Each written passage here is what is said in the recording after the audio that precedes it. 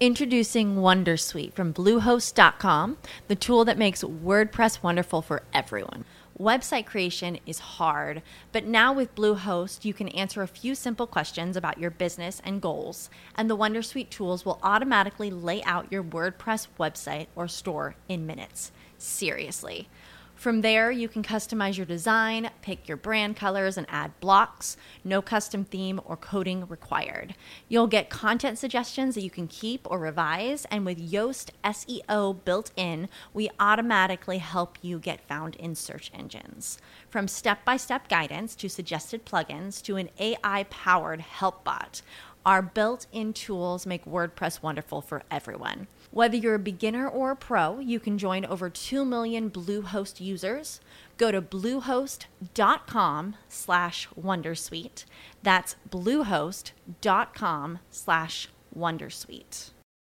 You know how to book flights and hotels. All you're missing is a tool to plan the travel experiences you'll have once you arrive. That's why you need Viator. Book guided tours, excursions, and more in one place. There are over 300,000 travel experiences to choose from, so you can find something for everyone. And Viator offers free cancellation and 24/7 customer support for worry-free travel. Download the Viator app now and use code Viator10 for 10% off your first booking in the app. Find travel experiences for you. Do more with Viator.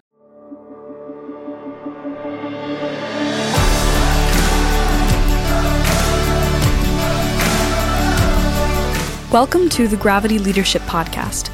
Gravity Leadership is a growing network of people who believe the center of the Christian life is the love of God revealed in Jesus Christ, and that learning to take love seriously is vital for how we practice discipleship, mission, and leadership.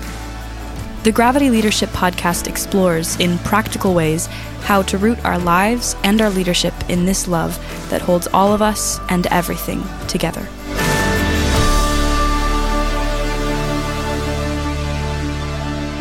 Ben. I'm just trying to think. Oh, hey. You're Ben. Are you hitting record? You hit record already. You're Ben. Hey, welcome. I'm Ben. You're Matt. And this is the Gravity Leadership Podcast. Welcome, friends. We were just reminiscing. We were. As we were talking, we were actually, we're recording these intros to these podcasts, and so we're kind of looking at each other in the same room here.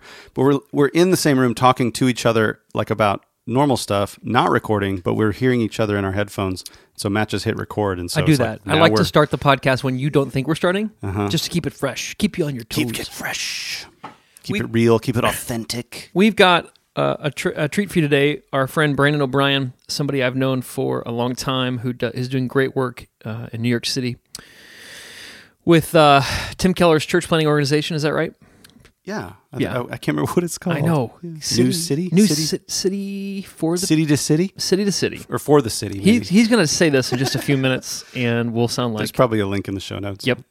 But anyway, Brandon is really good at helping us see what we can't see and naming the things we see with so that we're not inhibited or diluted by them. And so he's a gift to the church.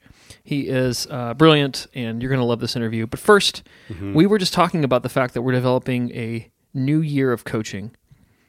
This is live action here. This is real time. We're developing a year of coaching on leadership. I know we call it the Gravity Leadership Academy, but the first year is essentially discipleship. The second year is mission. The third year is leadership. We used to do all this in one 15-month giant sandwich, but people couldn't open their mouths wide enough, and it got all over their shirt. So now we split up this meal into 3 semesters, and you and I are leading this together along with one of our coaches, Justin Wallace. Yep. And we're really excited, and it's already full. Sorry. I didn't mean this to taunt people. I'm just saying I'm really excited about this. So that's going down right now. Yeah, it is exciting. I feel like this. It's going to be. I feel a little trepidatious. Is that a word? Trepidatious. Feel disconcerted. Anyway, no, I feel a little bit of trepidation. I'll say it that way about it, just because I do know how much work it is to develop content. I mean, we've got the outline. We've got a group of people who are really excited and eager. But anyway, I want to let you guys know that kind of is happening behind the scenes. If you guys don't know about Gravity Leadership Academy, that's a big part of what we do. It's a big part of how we're able to do this podcast is people get into basically these coaching training cohorts with us. And that first year is just all about learning to inhabit the world like Jesus, learning to follow Jesus in your everyday life, learning to, and that might sound simple, but if God's always present and at work, how does that become not just a platitude about, oh, that sounds great, God's always present at work, but how do you actually notice it? God at work in your actual life. How do you actually do that? So basically that first year of training is all about that. And then we've started to develop all kinds of other implications. And so we have a whole year of training that focuses on, as you said, like a second year, but it's all about mission. Like what does it look like to live a life on mission and notice what God's doing in the neighborhood? And this new one we're developing is all about kind of how the implications of paying attention to what God is doing, how that flows into systemic, institutional kinds of realities, board meetings and worship services and a lot of the stuff of the church. Yes, so that's happening, and we want to get to this podcast real quick, but before that, we're doing an Enneagram workshop. Yep, there's still space in that in Carmel, Indiana, which is just north of Indianapolis, Indiana. That's January 24th and 25th, this Friday and Saturday. Yeah, great. January 24th, coming 25th. Out. Yep. It's really good. Yep. We've got other workshops coming up. We can put links to those in the show notes. It'd be great to see you at an event at some point. So I think that's all we got to announce. Parenting. That might be it. Parenting. We're doing parenting workshop in Lansing, Michigan. February 21st and 22nd. Yeah. All right. Parenting and Grace and Truth. And a boot camp in Ohio coming up at the beginning of February. We'll put all this in the show notes. Yes. Come see us. Come meet us. Come hang with us. And our workshops, by the way, and our boot camps, we price them. I feel like we price them really well, man. It's like we work with the local churches, so they're all kind of every once in a while they're priced differently, but they're really affordable. All you got to do is like say no to your supersized Big Mac meal, like 3 days of the week, and you can afford this. Is that how much those cost nowadays? They're like $8-9. Are they? It costs a lot of money to eat junk. Yeah, oddly. It used to be cheaper. All right, well, than your real food. One other thing I thought of as you were talking about right at the beginning of the podcast, you were talking about, what were you talking about? I was talking about year 3. Yeah. I was going to recommend, if you have not listened to our free audio course on 7 vital paradigm shifts for seeing like Jesus. You can't be like Jesus unless you can see like Jesus. Boom, Pastor Ben. Boom. But if you haven't listened to that, I'd encourage you to sign up. We'll put a link in the show notes, but it's gravityleadership.com/shift, I think. Shift? We'll put a link in the show notes. Yeah. But you can sign up for that. It's basically the first few episodes of this podcast where we talked through our 7 axioms for missional living. And it's hundreds of people have gone through the course, but if that's new to you and you're not aware of that, check it out. I wanted to call it "You've Never Seen a Holy Shift Like This," but you guys would not take that. Yeah. Anyway, get ready. Here's Brandon.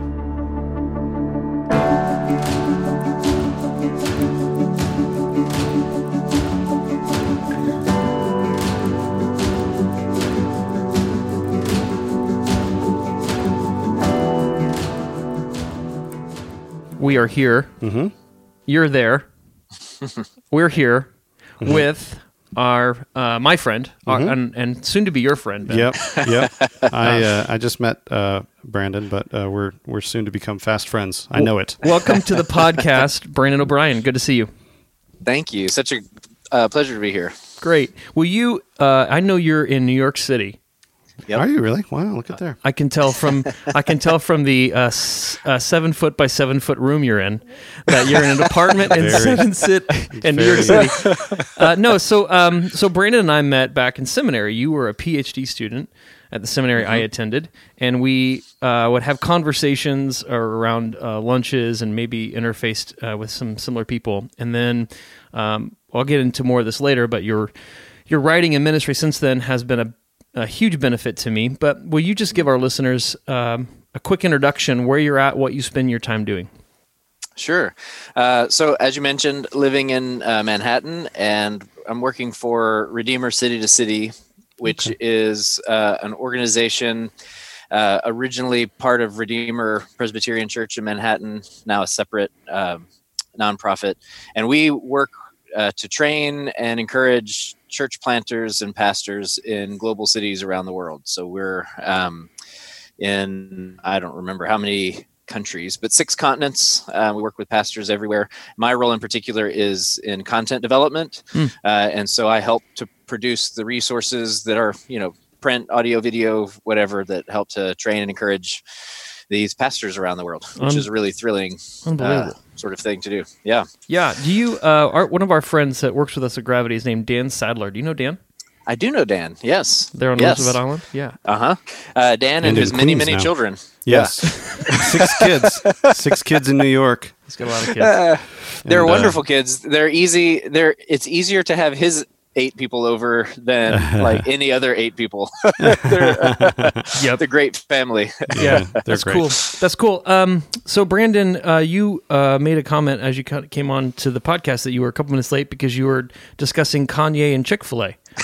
So yes, got sucked into a conversation about, as we all do on most Friday mornings. So was this on social media or face to face? No, this was an actual real life, face-to-face conversation with my colleagues. Anything from that you want to share with us? Boy, it was hard not to take the bait the first time, and it's hard not to take the bait this time. Haven't learned your lesson yet. Well, have you? I think Kanye and Chick-fil-A, which that's got to be in some music lyric at some point in the next year, right? Yeah, because of how it just rolls off the tongue. Yeah. It really does. Yeah, rhymes nicely. Maybe the content developer of City does. No, so I think that is actually a good segue into what we want to chat about. We're going through a series about deconstruction, how to deconstruct our faith without losing it. Not that we want to, but we find ourselves it happening whether we want it to or not. How to go through it if it happens to you.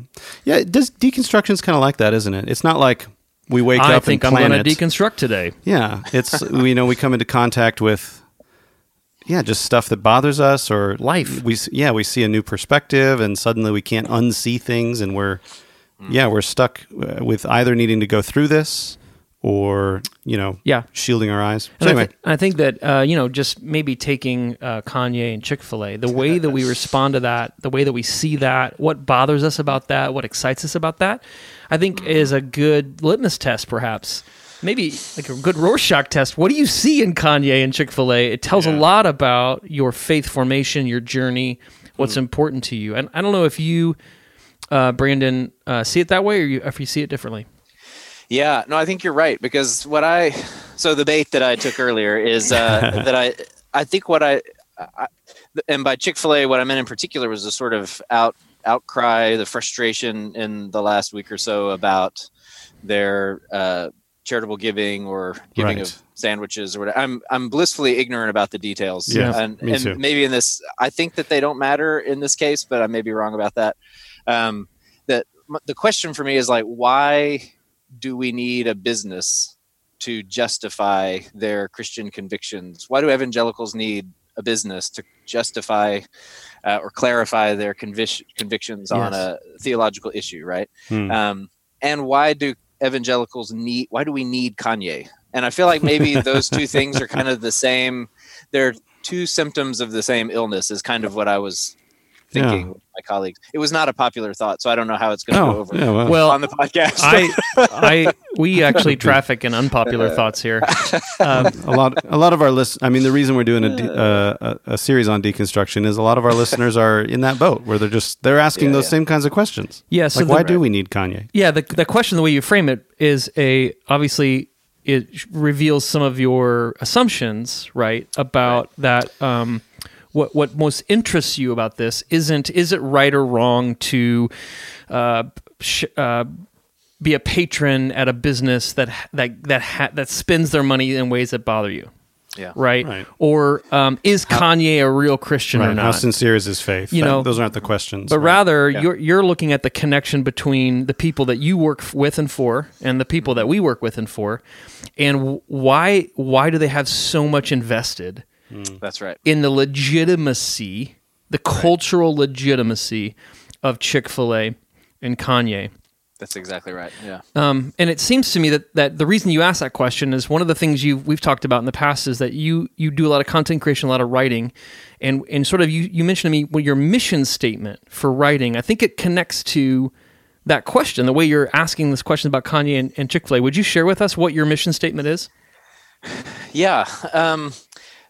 So I'm just becoming comfortable with the idea of having a personal mission statement. So if I'm awkward about this, I apologize. But I think that it's that feels a little grand for what I do. But I think what I've realized I'm always interested in, what I'm always reading about and writing about, even when I didn't mean to, is uncovering the unconscious cultural biases that shape my faith.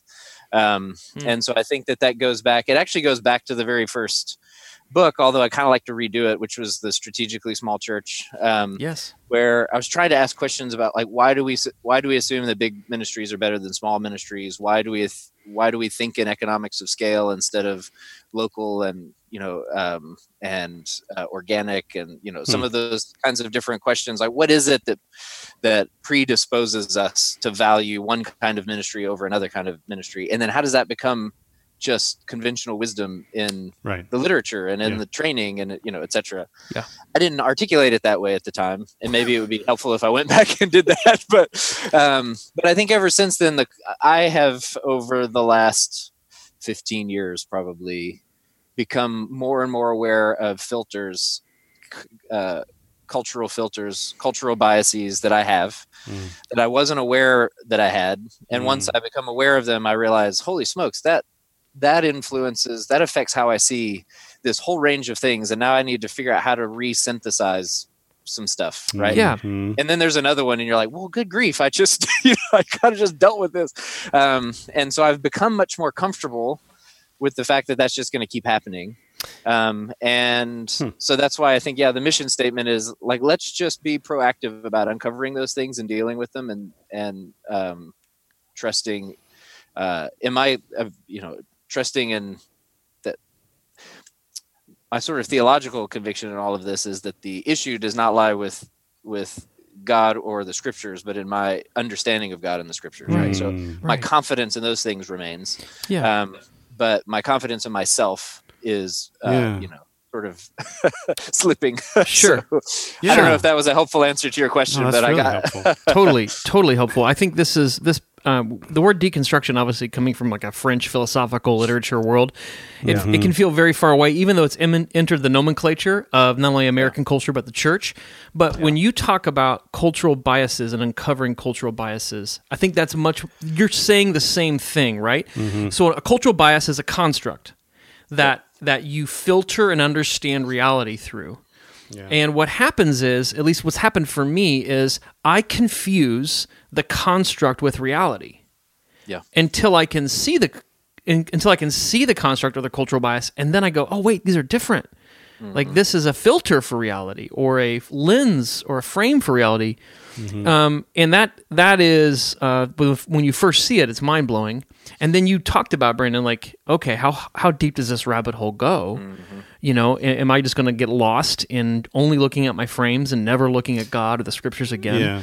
And that's why we're doing this series. And I'm really excited that I think you have you're practiced in how to do this in a faithful way, and we can learn from that. So I wonder, just to get us started, like, could you name, I don't know if there was a seminal moment, like a seminal cultural bias, or if there was an important bias that started this for you, or that feels like it was the catalyst on this journey? Yeah. Well, yeah. So I think I've credited my college roommate with this in the past, and I'll do it again. But my college roommate was Austrian. He grew up as a conservative Christian in Salzburg, and I grew up as a conservative Christian in Bentonville, Arkansas. Okay. And we became roommates freshman year, and I guess sophomore year, and then lived together for all of college and then a semester after. And what was really interesting was learning in relationship to him that there were a whole lot of things that I assumed faithful Christians should and shouldn't do, that didn't match his assumptions about what faithful Christians should and shouldn't do. Drinking alcohol was one of those things, smoking was one of those things, etc. He never drank to excess, but he saw absolutely no problem with drinking alcohol, and I, of course, was enculturated to, we don't drink, smoke, cuss or chew, or run around with girls that do, that kind of morality. I think the main thing, though, the sort of single seminal moment, is we visited a church together. And in the worship service, there was an American flag on the platform somewhere, which I had seen many, many times before and didn't think twice about. And it really shook him. It didn't bother him intellectually. It kind of bothered him existentially to see that there.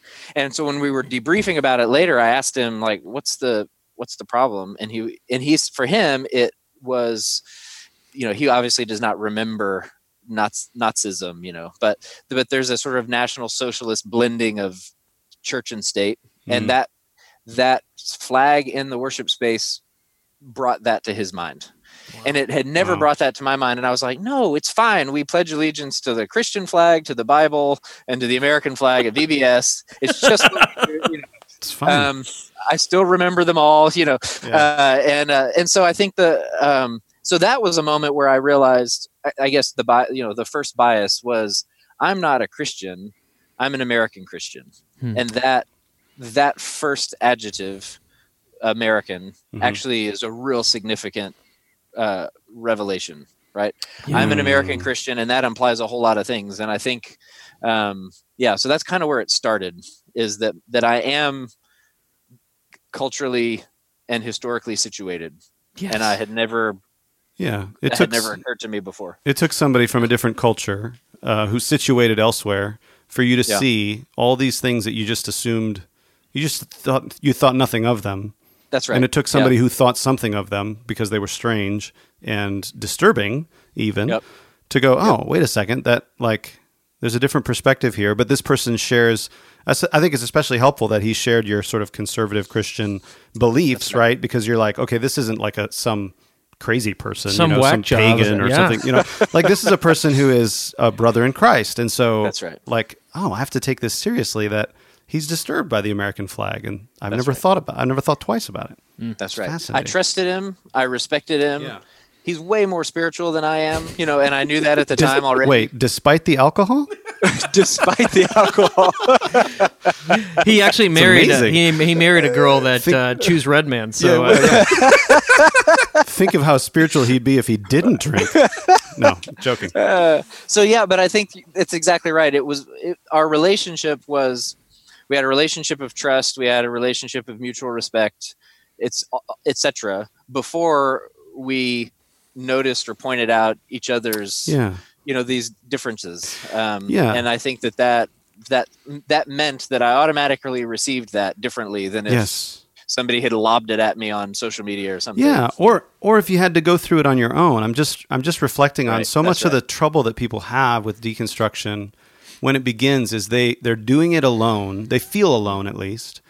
And they don't have any sort of, it strikes me that you had a concrete representation of somebody who was still maintaining some sort of faithfulness to Christ, and yet had all these different convictions about these things that were maybe shaking for you. And it occurs to me that I think that a lot of people who are going through these shakings, like when their constructs are being challenged or their frames are being challenged, they so identify the frame with their faith that it's really difficult to not be afraid unless you have somebody like you had, your Austrian roommate, who is this concrete example of faithfulness from a different frame. And you're like, okay, well, I guess it's possible. So maybe it's safe for me to ask this question. Yeah. It's like a safe disruption rather than an attack. That's right. Yeah. Right. So attacks are by other people who don't share our values, that are telling us everything that's wrong about American Christianity. Right. And then we just sort of muscle up, right? And it's fine. Yeah, we let them have it. We double down. Yeah. So I think there is something about that. We've sort of teased out the importance of not walking through this by yourself. and having a community to sort of, because this is you don't deconstruct like in an afternoon, or you don't, you know what I mean, or you don't like see your cultural biases, as you journal Read in the a couple morning. books and you'll be fine. So then this was like an aha moment for you, and it actually doesn't just change. I mean, it's hard to talk about this. It doesn't just change like how you think about Christianity. It changes your thinking about Christianity. Yeah. Yeah. And I think one of the reasons that I'm very thankful for my my education, and in college I went to a Baptist college that has a great biblical studies program. I was a biblical studies major, and I think it created a habit of going to the text, right? So like it just kind of an impulse to look in the scriptures, and so yes, I realize that I'm like interpreting the kind of like accidents of my faith, the sort of trappings of my faith, what belongs in a worship service, who should be baptized, and all that kind of stuff. That's not. Those things aren't insignificant, but they're kind of like the implications of something earlier, which is like, I have a Bible to deal with. And like, if I can get this flag thing wrong as an American, then what am I not seeing when I read the Bible, or what am I importing in there when I read the Bible? And then good grief, that has implications for everything. Right. And so I think it wasn't just a matter of like, let's argue about the flag. It's let's think about the rationale that gets us to the flag in the worship space, and then let's look at the texts that get us to the rationale, and then it's a sort of, there's you go way down the rabbit hole you can on where does it stop, what's fundamental and what's accidental, and etc. are the kinds of questions I've been asking, I guess, for a while. Yeah, and this probably the way you're describing this was the genesis, or you're describing maybe the necessity for you then to take everything you researched and put it into one I think is your most important book, or helpful book for me, is Misreading Scripture with Western Eyes. Yeah. That came out, like 8 years ago now? Yeah, 2012. So okay. Seven years ago. Yeah, and Misreading Scripture through Western Eyes, you go through, maybe you can just describe it. Like, how would you talk about, because to me, this is like, here's all the work I did. Yeah. Like, as I tried to uncover these cultural biases, can you just give us a brief synopsis of what that? Yeah, sure. So, just one word of preface. When I did graduate studies, I thought church history was helpful because that's where I kind of saw in the Christian tradition how you could wrestle with some of these cultural differences. Because you get somebody like Martin Luther, who just being cranky Marty, will say things like, as any reasonable person will agree, and then he says something, and you think, I consider myself reasonable, and I do not agree. So either like, is he representative of his age? Yeah. So he's right at the time that reasonable people do think this, right? And if so, how is it that the things that a Christian takes for granted in the 1500s can be vastly different than what a Christian takes for granted in the 2000s? And so for me, the kind of first significant cross-cultural experience was history, and just kind of engaging that way. My co-author Randy Richards is a New Testament guy, specifically with Paul expert, and so for him it was in missions experience, realizing that the people he was working with in the global South were not reading Paul the same way he was. Yeah, but he and they both thought they were reading the plain meaning of the text, right? And so he was like, well, hang on a second, if this is your default gut level reading and this is mine and they're different, what's happening here? So we were talking about that and realizing that we're kind of asking the same questions from different angles. And what we do in Misreading Scripture with Western Eyes is we talk about 9, I don't know if habits is quite the right word, but kind of 9 patterns, 9 ways that Western people think that are at variance with the way ancient Near Eastern or Greco-Roman people think. Mm-hmm. And so these are ways that we are prone to misinterpret when we read, right? So they're kind of big level, meta level categories. Things like the difference between we're individualists, they were collectivists. Mm-hmm. We deal in categories of right and wrong, and they deal in, these are all generalizations, obviously, but they deal in categories of honor and shame. Mm-hmm. We like linear chronological sequence gives us meaning. whereas the way time and meaning are related in non-Western cultures is different. Yeah. And we just kind of unpack those habits and try to say, we have those habits, like it or not. Right. We will continue to import them and misread through them as long as we are unaware of them. So if we can become aware of them and then go, I wonder if I'm making the mistake of reading this as an individualist instead of as a collectivist, then I've got a tool that I can use to go back into the text.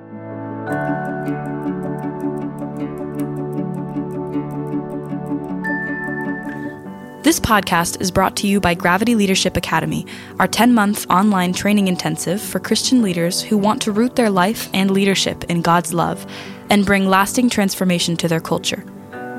In Gravity Leadership Academy, you'll learn the real-life practicalities of how to notice God's presence and activity in and around you, so you can participate more fully in God's life and mission, and open up space for those around you to do so too. We've worked really hard to make this training in missional leadership practical and doable. To find out more about Gravity Leadership Academy, visit gravityleadership.com/academy.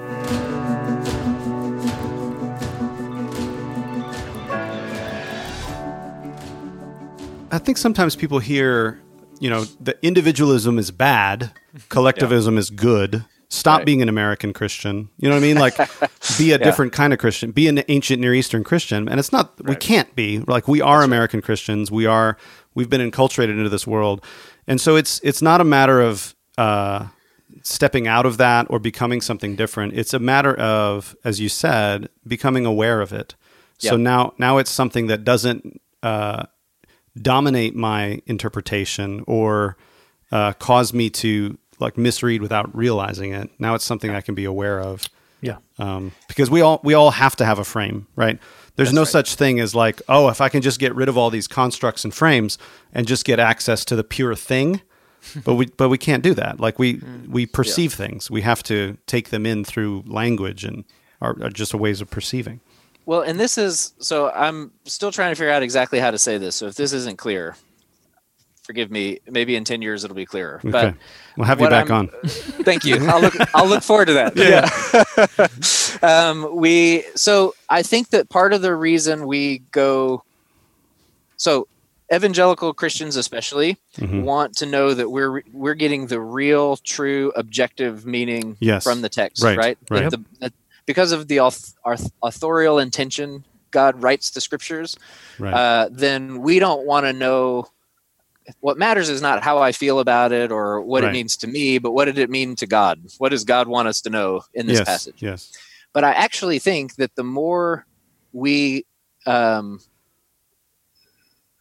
of delude ourselves into thinking that we are having an objective perception engagement with the text, the less likely we are actually to get the objective meaning of the text. Come on, Brandon. And so if we actually have to have a more subjective engagement in order to get a more objective interpretation. Yes. That makes sense, right? Take all my money. Deep theological irony.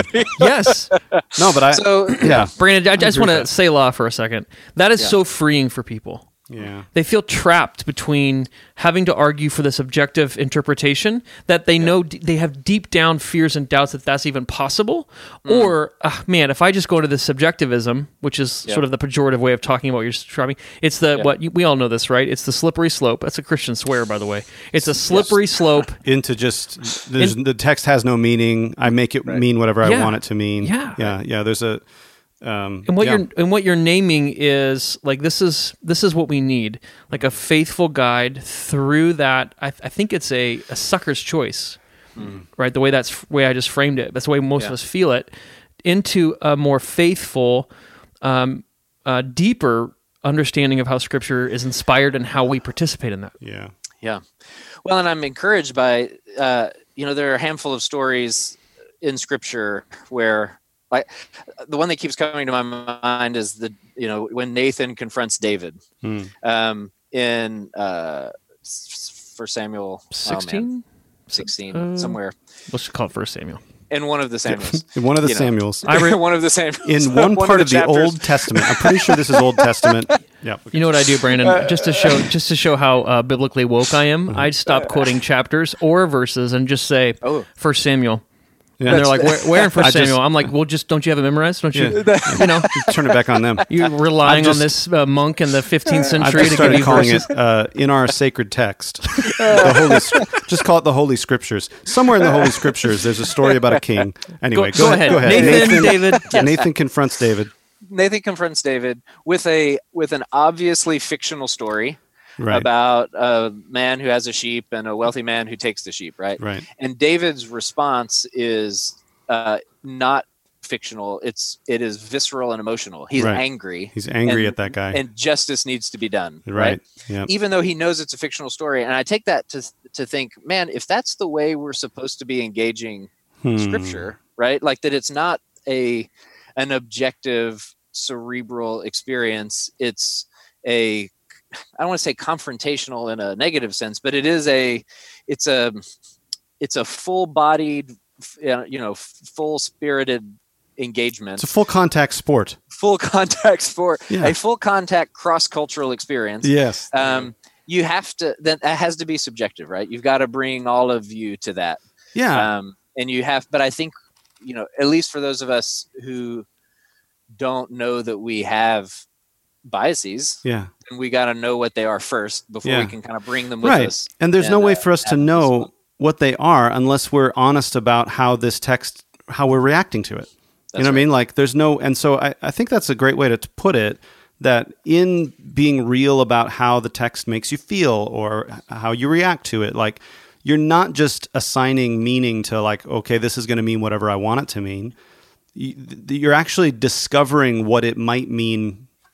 Like you might be discovering a deeper way that it has meaning by being honest about how it hits you, at least for you right now. You know what I mean? Like, and I think this is especially important if we're going to say like the Scriptures aren't a set of facts that we're supposed to like have in our brains. You know what I mean? Like this is the God, like if we're going to be Christians, this is God addressing us. He's speaking to us. And so there is going to be something about it that hits us differently at different times because there's something different going on. God wants us to move in a new direction. You know what I mean? So I love the way you're putting this. It's really helpful. Yeah. What struck me too, Brandon, as you were sharing that story, I thought about this before, but maybe not in the same way, is that Jesus relies on the subjectivity of his hearers in order to receive and respond to what he's saying. So he's not demanding objective perception. Yeah. And just one instance of this is, I think there's I think the creative and the artifacts, cultural artifacts for like Israelites were just so thick and deep. We've got like pop culture, and I could quote an Izzo song and nobody would know what that is, or I could quote like a new meme and maybe you haven't seen it. But in Israel, it's like the memes and the pop culture were like the scriptures and the stories we told, and they kind of all traded on those in ways that it's harder for us to do, But when Jesus tells the story of the shepherd who leaves the 99 to go find the one that's lost, and then we're told explicitly that people are mad that Jesus is going to find the one that's lost in a context of a shepherd story, and then tells a story where the mad people have to reckon, like the prodigal son, have to reckon with where they are in that story. Like the entire, that prodigal son story is coming out of a context where Jesus is evoking sort of this prophetic Nathan, shepherd, sheep. David's mad. These people are mad. David needs to repent. These people need to repent, right? And there is, the prodigal son ends with an implied, you are that man. You are that son, right? Yeah. And without Jesus trading on the subjective location of where his people are and speaking to them, not in this objective realm of like, some sort of Platonic realism, but like really right in the guts of where they're at. We can't even understand that story. Yeah. Yeah, and Jesus isn't sort of like doing an academic exercise here. Like, what are some true things about God that you might know? Okay, I'm going to tell a story. No, it's like it's a location. There's a context, And he's like, all right, let me tell you a story that's going to help you understand where you're at and what a dangerous place this is for you. You know what I mean? Yeah. So then, go ahead, Brandon. Well, and I have been increasingly sort of shaped by the way that Jesus disrupts and disorients and helps to deconstruct his disciples' frameworks, right? And one of my favorite stories, which I do mention at the beginning of this new book, Not From Around Here, is when Jesus calls his first few disciples. Not long after that, they're fishermen. He takes them to the house of a tax collector who is a tax collector by the sea, which I have to assume that means he's collecting taxes from the fishing industry, right? That's going on there. And he doesn't, at least in the text, he doesn't preface it. He doesn't prepare them. He just takes them to dinner and is sort of like, deal with it. You know, this is what we're doing now. And they are, you know, and this is category shattering for them, right? They had imagined a faithfulness that looked one way. Jesus, who they trust and respect, is introducing them to a faithfulness that looks a different way. And he's not doing it real gently, to be perfectly honest. He's just kind of tossing them in the deep end, and he's going to walk them through it. They're going to debrief, whatever. But I think it's a really, it's a like the ministry of disorientation. He kind of knocks them off balance, and then they have an experience, and then he talks about the kingdom, and then he knocks them off balance again. And they talk about the kingdom, and I think that's it's. So to do that now is not in some way unfaithful. It's actually in some way to do. That's what Jesus is doing in discipleship, right? The Spirit is always. I don't feel the Spirit is always doing that. I feel less qualified than Jesus, obviously, to lead in that process. But I think that that's what he's doing. It's disorienting and reframing, and that's powerful. Yeah, but you need that experience. Like Jesus knew he couldn't do a 4-week class on, you know, why we should accept tax collectors, you know, or why we you know what I mean? Like, he didn't do a class on it and try to tell them, here's why we should do this. He just threw them into the deep end and then said, all right, let's deal with what's going on right now with you. Yeah. That's particularly, I think, helpful because, I mean, when I came to faith, I heard a lot of sermons like, look how Jesus is correcting all this bad Jewish theology and all these legalists. And now that Jesus has corrected it, we can trust that we hold the correct way of seeing things. So we don't have to take our place as, you know, the Pharisees or as the disciples. We take our place as the enlightened ones who've been delivered the scripture. And what you're saying, Brandon, is something different. No, this is always how God's at work. God's always disrupting and disorienting, and maybe we could say deconstructing in a way, bringing us back to faithfulness. And that's the life of a disciple. That's the life of faith. It's not sort of, we don't get delivered this, here's stories of other people being disoriented. Read it so you don't have to be. I mean, again, if we're going to take it seriously, if we're going to take the Bible seriously as the Word of God, and Jesus is that Word, and this is the ministry that he has to his own disciples is disorienting, well, then I think if I'm reading it as a Christian, and I'm not being regularly disoriented or challenged in my reading of Scripture, like, you know, maybe I do need some deconstruction. You know what I mean? Like, maybe deconstruction is the best thing that ever happened to you because you're finally starting to actually be challenged by God's Word. You know? So. Well, I do want to talk about this new book because you talk about rural America, suburban America, and how our cultural location in America even that's is complicated. What is the new book? What's it called? It's called Not From Around Here. What unites us, what divides us, and how we can move forward. Which feels like you're tapping into the zeitgeist, but also pointing towards the New Jerusalem, which we really need. I just want to say this, just as we move on from misreading Scripture with Western eyes. I have found myself, and I can't think of another book I've done this for, Brian. I've found myself at conferences, next to the InterVarsity table, unplanned, spontaneously giving an apologetic for why people need to buy your book. People I don't even know. I've done this multiple times with people looking at books, and I see your book there, and I'm reminded of how much benefit I receive from it, and I find myself selling your book to people. I think I've sold at least 2, if not 3 copies of your book.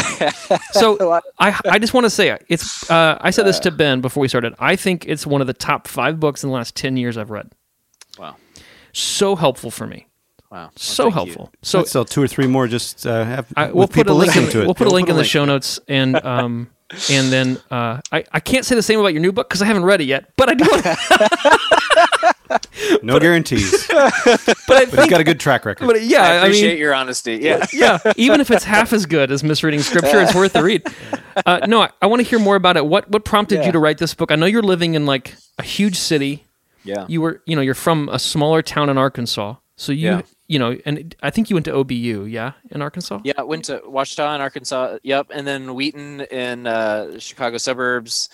And so, so the book came out of a discussion with publisher, with the editor at Moody Publishers who arranged this. We were talking about, especially after the 2016 election, the sense of it's like people on the coasts started paying attention to that big span of America between the coasts, the big red America, and wondering what happened, and everybody in the middle of America was like, of course this happened, this was, and so this sort of sheer vast difference in perspective among white Americans in America at the same time in history. It was very interesting to me. I did not really want to wade into the debates about urban and rural, suburban, etc., or just statistics about like how they're different or how they're similar or whatever. I read Hillbilly Elegy and I thought that's really compelling. But on the other hand, it sort of creates a new kind of single narrative about rural America that didn't resonate with me. So I thought it was well done, but I also grew up in rural America and in a lower middle class family, and did not really, until he got to grad school in his story, didn't relate to any of it. But then when I got to grad school, I also thought like, oh, there's people here who know how to play the game and I don't, and it's a weird feeling. But that really, the rest of it I didn't resonate with.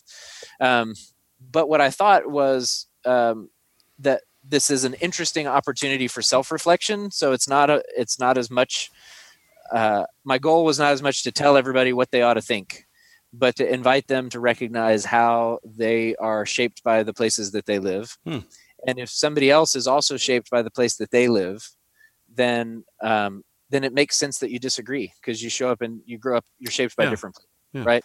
And if we can inspire a little empathy and self-reflection and humility, then maybe we can figure out how to work together, right? Man. So that's great. That was kind of the motivating factor, and also the kind of, anecdotally at least, the feeling that the urban-rural divide is not strictly a broader culture thing.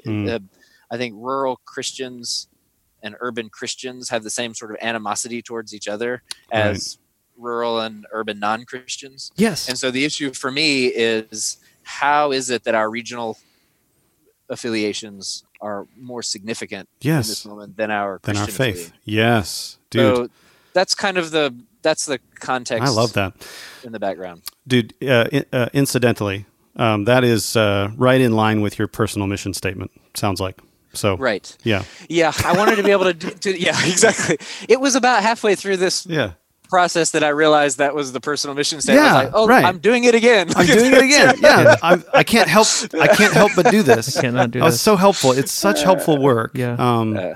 And I just see the similarities there, where modern Western eyes versus ancient Near Eastern eyes, and now within the modern West, you're saying rural eyes versus urban eyes. Yeah. And how, like, these are lenses that perhaps, and this is maybe why, people who, again, share a lot of sort of doctrines of the faith can be so baffled at one another.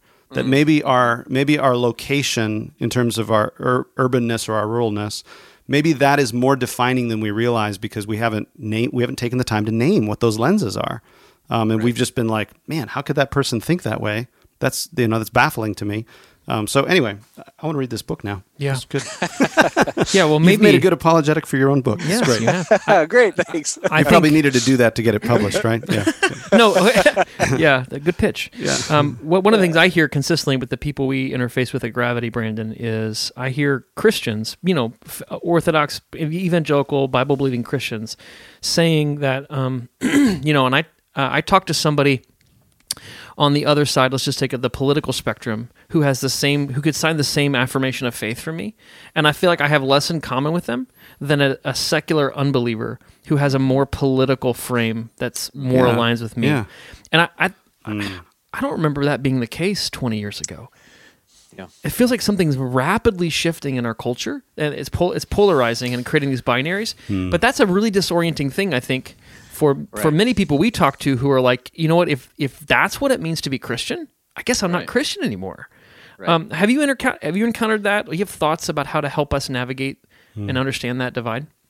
Yeah. So what you've articulated there anecdotally, I think holds up with statistics. So there is some research in the book. I've just tried to bury it under stories because I think the stories are more helpful. Yeah. Yep. And so that's a you'll have to decide and tell people if it works. But it was a self-conscious effort to say, I don't think people's original biases are not shaped by research. No, Right. I don't think their new biases are not going to be shaped by research either. Yep. It's going to be shaped by experience. And so tried to give people an experience in the book, and we'll see if it works. But the research says that Christians in, say, Arkansas, my home state, will vote more similarly to non-Christians in their region than they will to Christians in another region, right? Yes. So like our voting patterns are determined by our region, not by our faith primarily. Okay. Yep. The interesting thing is, if you ask Christians in Manhattan why they voted the way they voted, and then ask Christians in Arkansas why they voted the way they voted, they'll both say, I voted according to my Christian convictions. Yes. And yet they voted differently. And so, that's baffling, right? To say that we, as you said, kind of all ascribe to the same statement of faith. Mm-hmm. And there's all kinds of sort of sociological reasons for that, population density correlates with a view that the government ought to intervene in more parts of human life. And having lived here for a couple of years, I think, right, because if they don't, what are you going to do? There's going to be chaos, exactly. right? Yeah, exactly. Yeah. So, I mean, when the average apartment is, I think the average rent is nearly $3,000 a month, and the average income is like $50,000 a month. The math doesn't add up, and so you got to figure out or $50,000 a year. You have to have regulation to keep people safe and fed and fair and et cetera. But my dad's lives literally 2 miles down a dirt road from a town of 80 people. Yeah. And when you sit on his back porch and look at the White River and start thinking about government regulation, you think you don't need that here, right? I mean, you just leave people alone. They'll do their own thing, et cetera.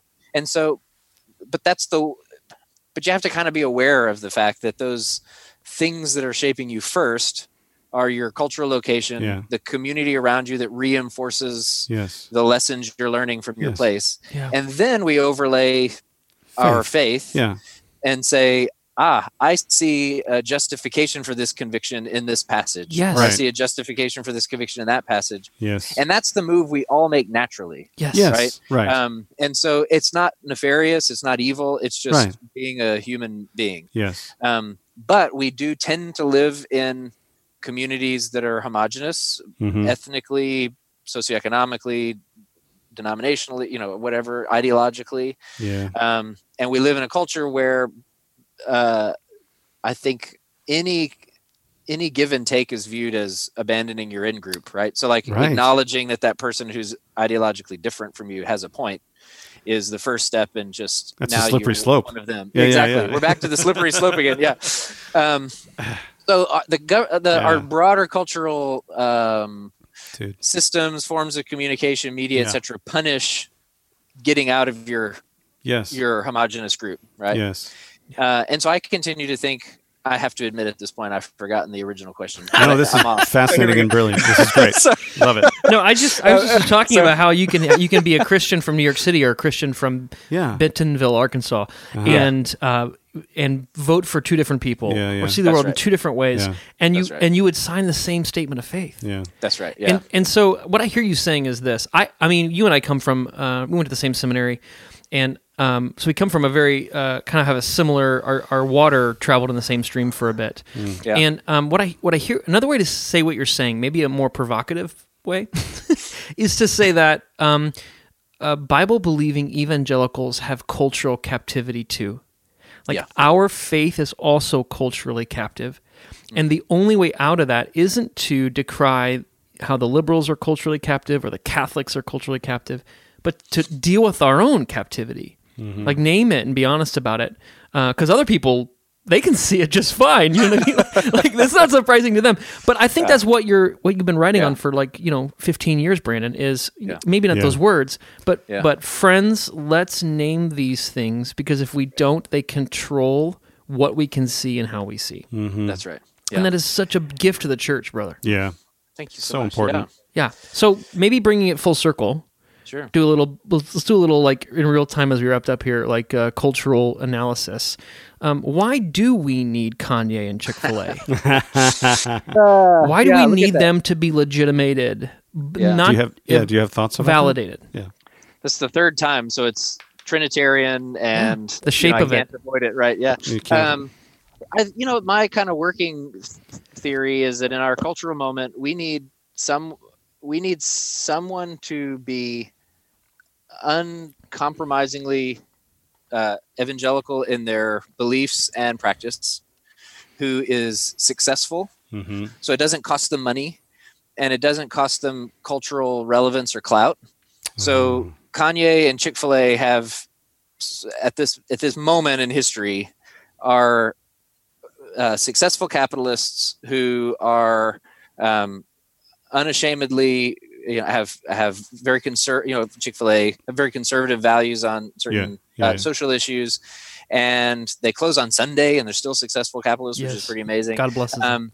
And they and despite all of that, they flourish and they grow, and etc. And I think in this moment where so many evangelicals feel embattled, we need to see someone do well in the culture, on the culture's terms, in a certain way. So they're successful in the eyes of the culture, but they're also keeping our in-group values, and it doesn't cost them anything. And I think what worries me is that we want it to not cost them anything.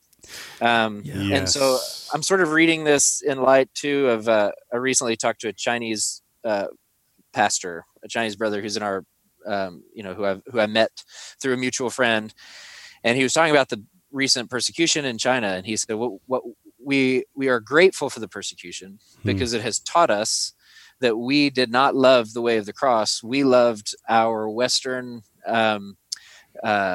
sort of middle class comfort that we'd enjoyed for the last generation. And this persecution showed us that. Wow. And because it showed us that, we're grateful for it. We repent, we're grateful. And I was listening and I was like, yeah, but I like my comfortable middle class lifestyle. But if you had the nuggets from Chick-fil-A dipped in that sauce? And I think he helped me see that like I think that's what it's at stake, is we need a hero who can prove that it's possible to have it all. Yeah. But then that also gives us a scapegoat, because if Chick-fil-A gives an inch, then we'll criticize them for compromising culture and compromising their values, and then we've got an out. Like that, now we can kind of publicly shame them, and that's good for us too. And I just think, man, it would be really good to sit with that and to say, why do we need them? Why is it important to us that this company has a theological position on a cultural issue? Like, why is that important for us? And why is it important for us that Kanye is sincere and he's accepted and he's all? Why is that important for us? Not meaning any disrespect to either Dan Cathy or Kanye West. No, sure. I think either of those really interest. That's not really the interest. The issue is beneath. The issue, and this is what I like about your work, Brandon, is you're asking questions that go a little bit deeper than the questions 95% of the talk is about. It's just like, wait, why is this so important to us? Like, why isn't Kanye just like, oh, that's interesting. Yeah. Hope he thrives in his faith. Why is that? Why is it a big deal? Yeah, I hope Moody's listening, because you just pitched your next book. So let me give you the working title. The working title is Power, Popularity, and Pennies: How the American Dream Has Co-opted the Kingdom Dream of Jesus.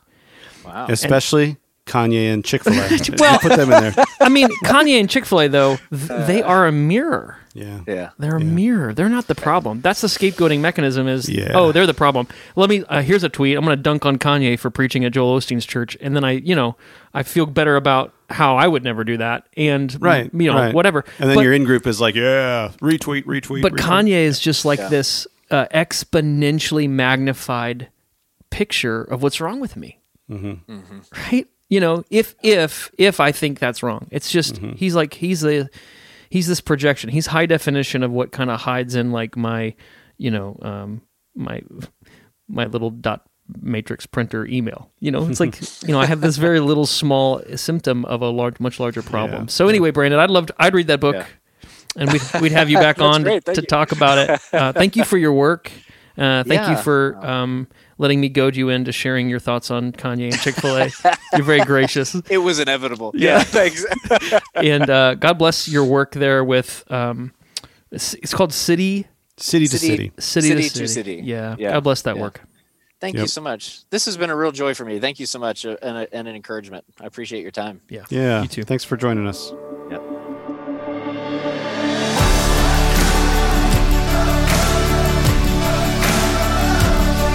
Thanks for joining us for this episode of the Gravity Leadership Podcast. Our show is produced by Ben Sternke, Matt Tebbe, and Ben Hardman. Aaron Sternke does our mixing and mastering. You can check out his work at aaronsternke.com. If you find our podcast helpful, share it with your friends in person and on social media.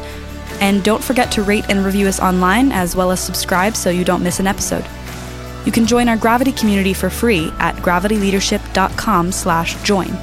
You'll get our latest content delivered straight to your inbox, as well as an email most Fridays with curated links to articles we found interesting or helpful. To join us, go to gravityleadership.com/join. And hey, we'd love to hear from you. Ask a question, make a comment, send us an idea, a recommendation, recipe, whatever. You can email us at podcast@gravityleadership.com. Catch you next time.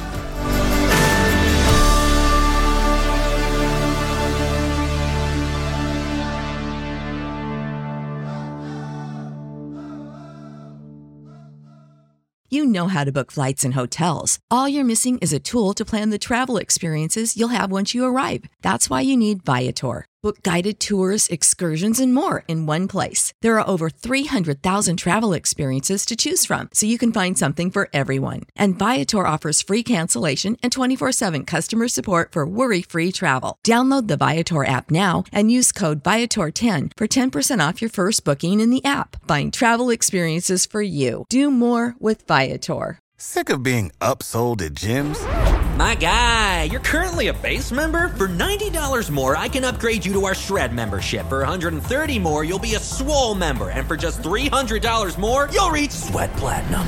At Planet Fitness, you'll get energy without the upsell. Never pushy, always free fitness training and equipment for every workout. It's fitness that fits your budget.